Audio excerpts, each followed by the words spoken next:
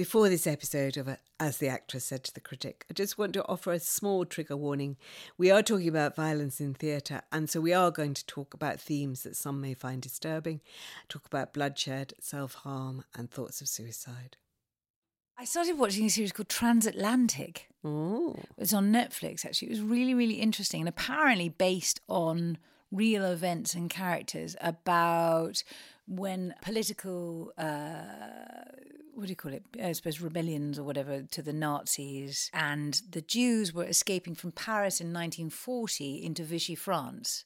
And then there were a lot of people who were making sure that they could safely go to America from there. And they were organising passports and visas and, you know, safe havens for them. And that's when it's set. I didn't know anything about it historically. It was a really interesting time. It is, yeah. And so you've got Max Ernst and the Guggenheims. Yeah, and Peggy Guggenheim's trying to get visas for them all, isn't she? Because, So really, really interesting. And of course, it's sort of full of terribly beautiful people and terribly beautiful locations and 1940s costumes and, you know, so pleasing on many, many levels. Many levels. I'm not sure how closely linked it is, but it does say based on true events. That's interesting. Well, I knew about Guggenheim because and Ernst because there's a terrible, sort of sad twist because Guggenheim is desperately in love with Ernst and he isn't in love with her, and he's got a wife, and because actually basically she is a good egg, and did she have a husband? Mr. Guggenheim.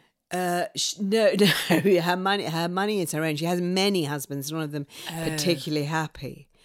And I think she ends up marrying Ernst, but she also at that point, unhappily, but she also at that point has to fish his sort of lover stroke wife out of France with him. So she's Complex.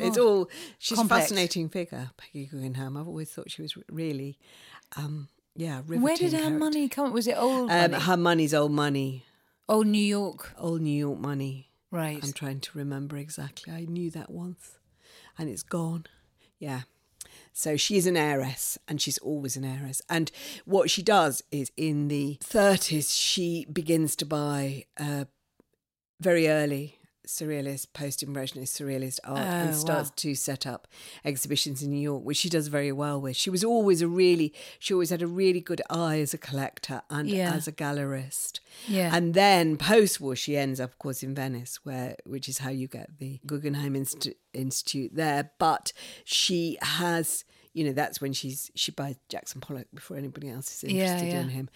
And she was a great collector. It's such an interesting period that time because I think between the wars, you know, there were so many artists who travelled constantly all the time and were being influenced. So that, you know, we understand that there was, you know, Impressionism and Post-Impressionism and Expressionism and Industrialism and all this sort of different things. But actually, a lot of those people they were all mates. Yeah. Yeah. You know, and they would travel between countries. They would travel and look at different things. And were so influenced by one another. And suddenly, with 1939, you know, and then as the walls sort of grow between they're all sort of separated, and it is there's that great shift of European art into America. Exactly. And also in Switzerland. Being given safe haven. I, on the other hand, have not been being highbrow at all in the Easter week. I've been hoovering up The Night Agent on Netflix, which is absolutely brilliant thriller. I mean, I'm sure it will get a second series. It's based on a book. Right. And it's one of those very rare thrillers, which rather like the first series of 24, which I also loved. Right. But I loved 24 for about 5 series. But it's got perfect logic within itself. It's absolutely silly. There is really no reason to watch it except to be entertained. Right. I can't make any claim for it to have given me any insight into the real workings of the FBI, CIA or the American government, but it is utterly riveting. And the other really excellent thing about it is it's also got brilliant women characters who behave in unexpected but realistic ways. So they're not like just there to sort of have a checklist of women characters. Yeah. So I found it utterly engrossing, just kind of hoovered it up as kind of pure. Within the women within the FBI? Women sort of within the FBI, within the presidency, just within the plot. There's a very clever tech entrepreneur who is the main woman in the plot. And it's just I have clever. to give it a It's really watch. clever. It's really good. It's perfect. Yeah. And it made a very nice balance for me because the subject of this week's, as the actress said to the critic, with me, the critic, Sarah Crompton, And with me, the actress, Nancy Carroll. is going to be violence on stage because Yeah. the other way I've spent this period, Neat segue, is watching a Little Life, which is a piece of extreme and utter violence. Yeah. And everybody knows in advance that it is violent. And it has got more trigger warnings than any play I have ever been to. Yeah. So I thought that was kind of a good point to start to talk about violence on stage generally and the effects it has and how, how it's different really than what you see on screen.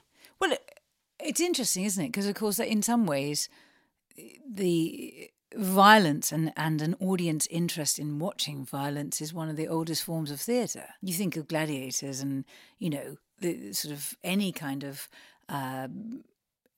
putting an animal into a ring or bit of bloodshed and violence and controversy and competition is what gets audiences revved up in the most extraordinary way, which is why the whole time-honoured superstition of don't say Macbeth in the theatre is because it was always the most successful Shakespearean play, and that if one of the other plays wasn't doing well, they'd shove Macbeth on because it always got the audiences in because it's shorter and it's full of bloodshed, and everyone's like, oh, fantastic, and I think there's something feral. I mean, why does anybody like watching a boxing match? There's something animal in it. I mean, having for about 5 minutes last year done a bit of boxing training, you realise the art of it. And, and I watch our brilliant trainer, George, talk to Joe or my son, Artie, about various different boxers and their style and how they, played or exhausted or teased their opponent. And all of that plays into it at all. So it's not just people sort of tearing the shit out of each other. The art of watching people compete in a very animal way is exciting. I think that's fascinating to think of because I hadn't thought of it as a boxing match. But you're right. I mean, actually, it's true that in the original theatre design that, it's kind of like a cockpit, isn't it? Yeah, I mean, the whole idea of sort of putting sparring and people in antagonistic positions to each other is there in theatre design in those early theatres. And I think, I loved when I was younger, I used to love Jacobean tragedies. Right. Because, I don't know why I love them really. I think, actually I do know why I love them because T.S. Eliot was so influenced by them. And I like the idea of that kind of constant thing of, Webster, he saw the skull beneath the skin. And this idea of Jacobean tragedy essentially being like emo kind of music or whatever, that you are constantly aware of death. It's got a kind of nihilistic trend which appealed to me in my teens and probably appeals to all teenagers. As you go on with Jacobean tragedy, you realise why they are hard to perform now, because essentially they are all blood and they got their effects by terrifyingly convoluted plot. Yes. And also by a sense that, you never knew which character was going to die a horrible death next. That people are always chopping bits of bodies off and poisoning people. There's an enormous amount of horrific poisoning and faces being scarred and people being imprisoned in total darkness. And that whole sort of Jacobean dark trend of a society in transition, which you see a tiny bit of course, in Shakespeare, because certainly something like Titus Andronicus, there was a very, very famous production directed by Deborah Warner, with Bran Cox, which I saw in Stratford in the early 80s, I think. Right. And it was almost unbearable because so many terrible things happen in Titus Andronicus. His daughter is horribly raped and then mutilated. Yeah. So her hands are cut off and her tongue is cut out. Yeah. So she can't possibly tell on her rapist. Yeah. And then in revenge, Titus kills people and makes their mother eat them in a pie. Plot spoiler. Yeah. Which is... and it was incredibly bloody. And what I thought about that a lot when I was watching A Little Life Yeah. Because what was horrific about Titus and Andronicus, what always is horrific about Titus and Andronicus, because there was a famous production at the Globe where people were being carried out because they'd fainted. It's not the sight of blood or the horrific things. It's the sort of thought behind the horrific thing. It's what it's actually showing about human cruelty and human malice, essentially. Yes. And with very little in the way of redemption at all. You know, there's not, you always say about drama, there's kind of redemption arc of kind of moving from violence to some kind of resolution. But that play, no. Yeah. It's interesting that I think that's very true, isn't it? Because Nina Gower did a production of Titus where she spat out red ribbons when Lavinia it wasn't Lavinia. Who has it is her tongue Lavinia. cut out? Yeah. Is it Lavinia? So when her tongue is cut out, she spat out these red ribbons. Where I've seen other productions of it where people are literally swimming in blood. And it's extraordinary, you know, as a sort of thought. Is it... As an audience, do you want that catharsis? Do you want to see all the blood? Or is it the thought of it? Is it that you see characters playing out the most extraordinary things as a sort of socialised, civilised society would never allow ourselves to behave in that way? Yeah. Is there something fantastical about that? Because it's very, very different to, say, watching the news when you look at horrific things that happen in war zones or whatever. I mean, it isn't the same part of the brain. It doesn't feel like the same part of the brain because it's like you lock into this other groove where it's stories and it's about kings and land and, you know, dynasties and what you're fighting for and, you know, you're protecting family names or whatever. But then you see it on the news and you see horrific things happening, and it's not that there's no joy in that. It's just horrendous, so people can't bear to watch it. And I do think that's interesting about the way that violence in the context of a story is different. We're able to handle it differently. Yeah. And that there's this sort of weird, almost laughable joy when you see, at the end of a Jacobean tragedy, 5 bodies covered in fake blood and people going, oh, and you go, and it's sort of mad, but there's something great. Yeah. You know, that you can... It is a catharsis, isn't it? Yeah. So I suppose it's a catharsis. So let me talk about A Little Life. It's been adapted from a cult novel. So it's already a phenomenon. Whatever I think of it, whatever any member of the audience thinks of it, it already has so many people who think it is wonderful. And it's a cult novel by Hanya Nagahara, who wrote this novel that got longlisted for the Booker Prize and has been a sensation. And it's about a group of friends in New York. And you start off in the novel, because I've dipped in and out of it. I haven't read it. 720 pages. Why is it called A Little Life? Is that relevant or not really? Well, I think it's because its central character is James, who has had his life shrunk by horrific abuse that happens to him in his childhood. Right. So he is horribly, horribly abused. And it gives nothing away to say that he's orphaned as a child. He's abused by the monks who take him in. He's then consistently abused, betrayed, beaten by a succession of different men. Blimey.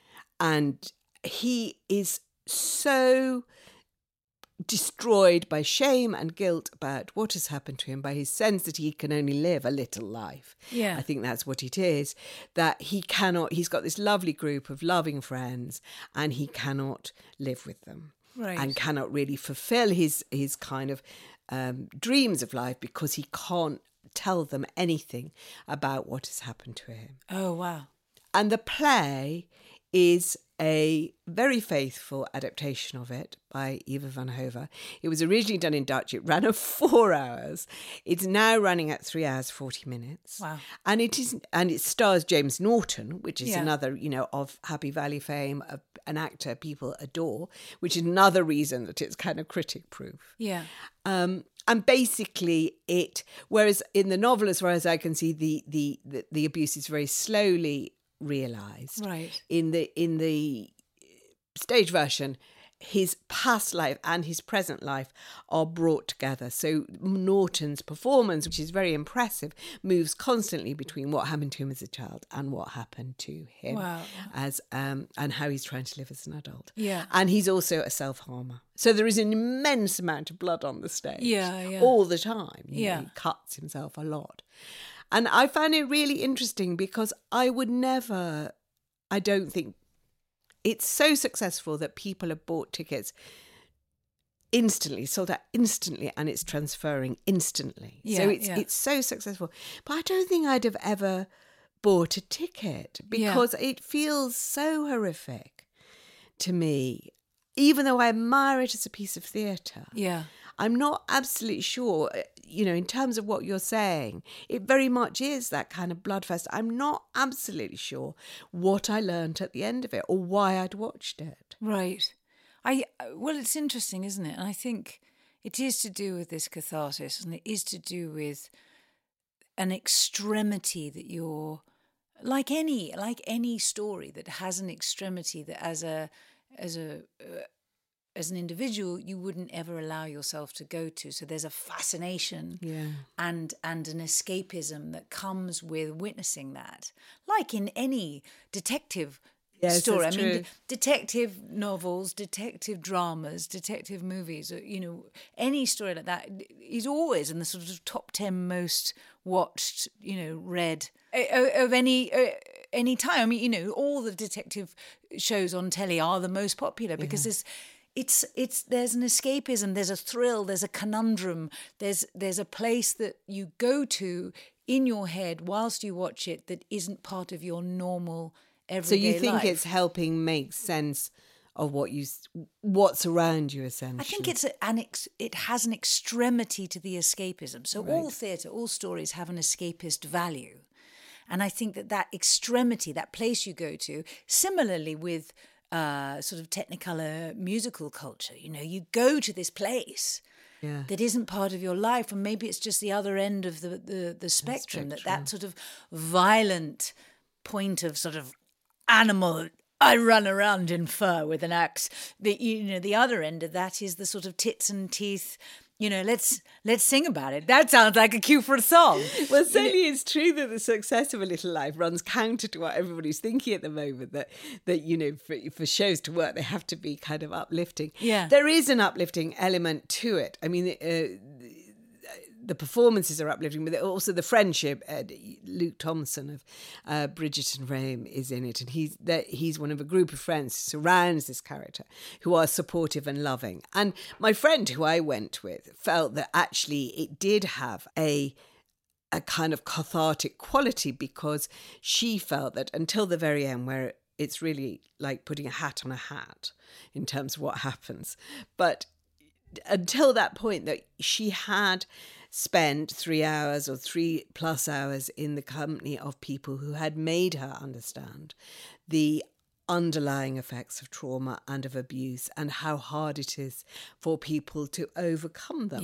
And I think there's a truth in that. And because you're seeing it enacted in front of you, there is a reality and a kind of human frailty in it that perhaps you wouldn't get on a film or on telly. There's a sense in which you are witnessing the effects of this abuse, and it's very sensitively directed. I mean, for all that it is, a sort of gore fest and a trauma fest, it's very sensitively done. I think as well, maybe the one element that is really important.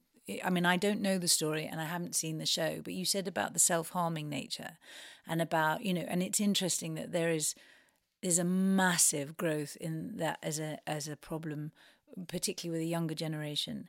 And maybe it's an important story to put out there about controlling pain and controlling anxiety. And maybe that's why, I mean, also James Norton, and also an incredible story, that has already had success as a book, and also an incredible director. All of those things are sort of tick, tick, tick, but actually at the center of it, maybe there's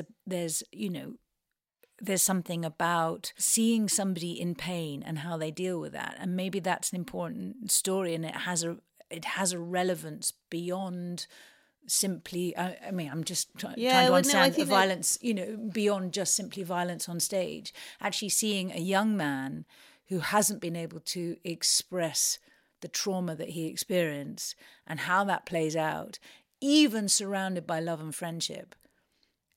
Maybe that's something that's a story we need to be watching at the moment. And actually, the number of kids who are self-harming, and that continues to rise as a problem, because there are so many levels of different anxieties that have, come out over the last few years, and, languages that are being developed. We still don't really understand what that is. And so maybe there's a relevance to it as well on some other level. I think that's true. I do think that's true. So having started off saying I wasn't sure why I was there, I think it's partly because I'm squeamish. I mean, I am somebody who finds, when they put Lear's eyes out, Gloucester's eyes out in Lear, yeah. I mean, I am usually under my seat. The vile jelly. And sometimes it's so awful, I can't watch it at all. It is really, yeah. So I'm not very good with any kind of violence, stage or otherwise. But I do think, having said I didn't know why I was watching it, I do think the thing I came out feeling was that the strongest insight is into the idea, which is unpopular and isn't necessarily very consoling, but the idea that some trauma is so hard to climb over. I think it does explain self-harm better than almost anything I've seen. And that, in that sense, it made me think about the plays of Sarah Kane, who always again comes up in violence, when people are talking about violence on stage. And I feel, looking at her work now, that it was really insightful into the kind of bleakness and darkness of depression, and also depression sort of triggered by the horror of the world around us, which, had nowhere. Yeah. Had nowhere to be expressed, really. Yeah. Well, I think there's definitely an isolation, isn't there, that comes with those kind of sort of mental health issues, and that you can very quickly feel that you're not invited into the inner circle of functioning society, and so that actually the forum of theatre or telly, or film, offers a space to play out that story in a way that can heal, in a way that, the normal office, everyday, underground using, Sainsbury's going environment doesn't give you a space, because you're supposed to look like a functioning human being. Yeah. But actually theatre's like, this is where I can tell you where I go. This is my vortex. This is what my vortex looks like. This is what the edge of my cliff looks like. Does anybody else feel like this? Can anybody tell me that this is normal? And actually, so it's important, as well as being cathartic, as well as being a form of escapism, as well as a way to explore how you tell those stories artistically. It's a rare, safe space. Yes. Yes, and I felt that very strongly when I saw, Cleansed, which is, I think, it's her third play, which was done at the National Theatre in 2016, and I hadn't seen it before, and it's kind of got this terrible sort of concentration camp of suffering. But it speaks incredibly strongly of suffering in life and our capacity to deal with it, and our capacity to endure or not to endure, and sort of broken love and broken dreams. And it's an incredibly sort of powerful metaphor for suffering. And theatre is really good at that. I think that it does create a safe space to show something that isn't bearable at some levels, because even in terrible things, people's feet being chopped off or whatever, that it's an effect, and it's an effect in a different way. You know, it's an effect on film as well, Yes. but because sort of it's possible at some levels to make it more realistic. It's really you've got that safety valve of being able to say, I'm dealing with something really horrific here. Yes. But I am dealing with it because I'm in a safe space dealing with it. Yeah, no, but it's interesting as well talking about it in theatrical terms, because actually when you employ violence on stage and you have to have fight directors who come in and, you know, design all of that and help you and make sure that you can do it safely 8 times a week, and it's the equivalent to an intimacy coach in a way, particularly in this day and age when, you know, you have these brilliant people and there are increasing numbers of women fight directors, which is so awesome. Right. And they're brilliant. Right. And, you know, and actually what it forces you to do is design with the story in mind. So actually when the words stop and the fight takes over, you have to be very, very clear about what it is that part of the story is telling. Right. So are you going hell for leather because actually you just want to decapitate and run for the hills? Right. Or are you actually, is it very, very specific? Are you trying to hurt a particular part of that body because that, you know, because it was, you're punishing an adulterer? Right. Or are you taking off their hands because you're jealous of the fact that they can write better than you? Or, you know, I don't know, I'm just plucking whatever. But the point is that what I think is really, really interesting about having a fight director, you know, when you have violence on stage, is you have to really think about why that violence is in that play and what it achieves. How does it move the story forward? What is left at the end? What's the carnage? Yes. You know, and I think that's brilliant because actually fighting and violence, you know, is part of life. Just like sex is part of life. And so having intimacy directors to come in and design sex on stage as opposed to just 2 people going at it like rabbits, you just know, what is it? How are they making love? How are they kissing? What are they doing? When was the last time they had sex? Ask those questions of the story. Make the story work for you. And then that violence is just as fascinating and just as deep as anything else. No, that's true. So in a way, when you start to think about how violence works on stage as opposed to in other ways, is in other mediums. If you think about Game of Thrones, of course, you know, I spent most of the time under a blanket because I just couldn't, you know, bear to watch it. But most of the time, it was almost like not exactly joke violence, but kind of violence that was just there as an embellishment of a plot and a creation of a world. Yes. Whereas it's true that on stage, violence and agony and bloodshed are usually there with a purpose. And certainly that's true in A Little Life. There isn't a sense in which it's gratuitous. I don't think anyone could argue that. You may feel that you didn't want to experience it, but the seriousness of its purpose is clear. And the extremity, presumably, of it matches the extremity of the darkness of his mind. His mind. And his sadness and trauma. Yeah. You know, I think if it's in those terms, I mean, there is always a point where, because of the context of it being on stage, I always keep thinking of the thing in Monty Python.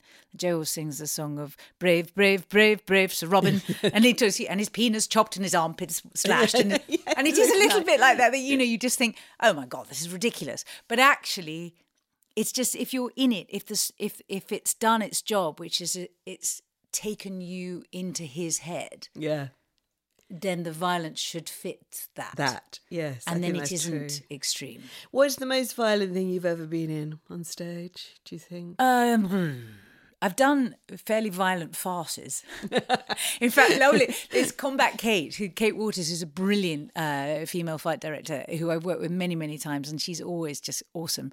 The first time we ever met her, we were doing the Duck House, and I was hitting myself over the head with a metal tray, but I was giving myself a headache because I thought, no, it's fine. I can do this 8 shows a week, and so but she had to teach me how to do it so I could make the noise and not give myself a migraine. But no, I suppose Wojciech, which is incredibly dark, and actually there was a scene where it was at the Old Vic, wasn't it? Was it the Old John Vic? Boyega. And Sarah Green was playing the girlfriend of John Boyega's character, and he strangled her to death. Right. And that was extraordinary. And there were fights in that. It was just really, really dark. Who directed it? Joe Murphy. Right. And it was a really interesting show, but it was quite dark. And I think you have to take care of each other as a company when you're sort of treating each other not very well on stage. And in fact, the worst thing for me was these little boys who were playing the younger John Boyega. And I had to say horrible things to them. And that was just horrible. Because you were his mother. Yeah, and that wasn't very nice at all.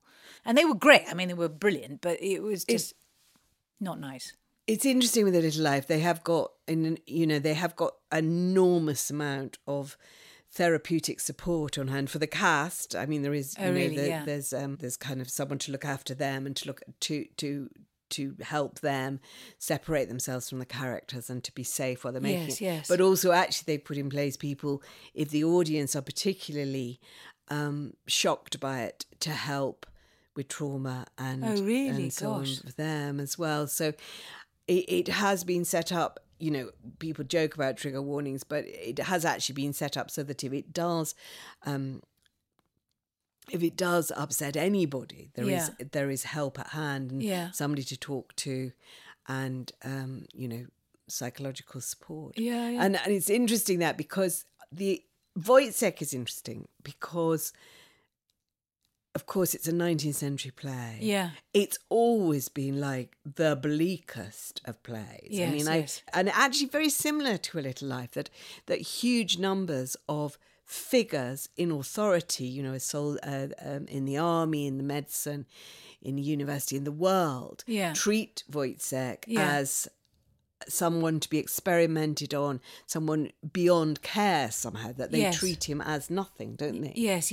It is the most remarkably disturbing play. Yeah. Well, it's a sort of extraordinary tale of self-loathing, really, because you're never sure whether he's been given the placebo drug or the actual drug when the doctor's making experiments. And whether or not. But actually the way that Jack Thorne adapted it was that he had already suffered trauma being on the front line. Yeah. And that, that he'd gone AWOL and that he'd been sent to Ireland and then to Berlin, but he was sort of being chucked left, right and centre because the army couldn't deal with the fact that there was somebody spinning out because of the experiences they'd had. And, that's a whole other thing, mental health in the military and that the number of people who have unchecked post-traumatic stress disorder having witnessed all sorts of dreadful things in war zones. And so it was as much for Jack Thorne adapting, it was as much a play about Northern Ireland and Berlin and the army as it was about that original play that he was basing it on. Yeah, because he's basically, Joel Buckner is basically, he's looking at a person being treated as a figure for experiment, isn't he? And also the interesting thing is how far we've come and how much we've changed as well, because that is very similar to A Little Life, because A Little Life essentially is study of understanding self-loathing and of how you cannot and how society doesn't deal with that. So at its very basic level, I think that's got a really close analogy with Wojciech. But if you think about the history of all these plays and so on, the fact that they were just staged as, in a way, the outlet for thinking about these things without any backup support at all, whereas now theatre's so careful with its audiences and says, we are raising these really difficult things, but we will be here for you if they upset you. I tend to think that's quite a good development, though I think I've told the story before that I went to see a piece I really love by a guy called Dan Dorr, he's a dancer and theatre maker. And he describes himself as a crip, so I will describe him as that. And it was about sadomasochistic sex. I had so many trigger warnings on it. Oh, really? That when I sat down, I was absolutely, utterly terrified. I thought, I'm never, ever, ever going to get through this show. I'm going to have to go off into the quiet room and to talk to a therapist. It's all going to be rock gently. And then it was the warmest, most kind of, I thought it was the most kind of insightful show about love that I'd seen for a really long time. And I did actually sort of sent him a tweet at the end and said, honestly, I was nearly put off. I was, because it's such a great show. So it should have all the warnings, and I should say, but basically it's a show about love. But it's about extreme human experience, isn't it? And I think that as you know, in terms of people who are interested in writing stories and listening to stories and watching stories, it's about exploring where those extremities are and where we go with them and what they look like generation to generation. I remember the line in Closer, Patrick Marber's Closer, where he says, you know, have you ever seen the human heart? It's like a fist covered in blood. Yeah. And it is that thing of, you know, I think it's important to remind ourselves, you know, that these are all very human experiences. Yeah. And to forgive ourselves immediately, you know, partly for wanting to tell them, partly for, you know, experiencing and them, and then also for wanting the catharsis of witnessing somebody else going through stuff. You know, it has existed forever. You know, and Greek tragedy, I guess. Yeah, exactly that. And so it's how you express them artistically, I think, is fascinating, and how we move from, you know, from generation to generation in terms of how we do that. Do we smother ourselves in blood and run around screaming at the top of our voices, or do we spit out red ribbon, you know, or do we tell it truthfully and fully, but then put you know, a link to somebody who can help if this has been rather triggering. And it is interesting how it's changing. So here we are in 2023 with, you know, A Little Life, you know, full of trigger warnings, but basically 3 hours, 40 minutes of unrelenting examination of the cruelty of man to man.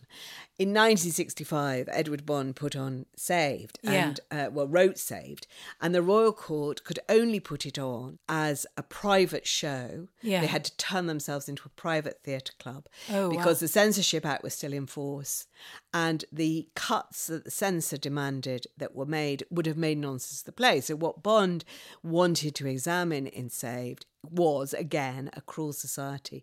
And the sense particularly then that people were being cut adrift from life, almost, that their lives were being rendered meaningless by the unkindness of society towards them. So the most famous scene in Saved is, of course, the scene where 3 disaffected youths, the youths of today, are toying with a baby, and they start off teasing it and sort of treating it unkindly, and they end up stoning it to death. And Sorry, I shouldn't say that. Gosh.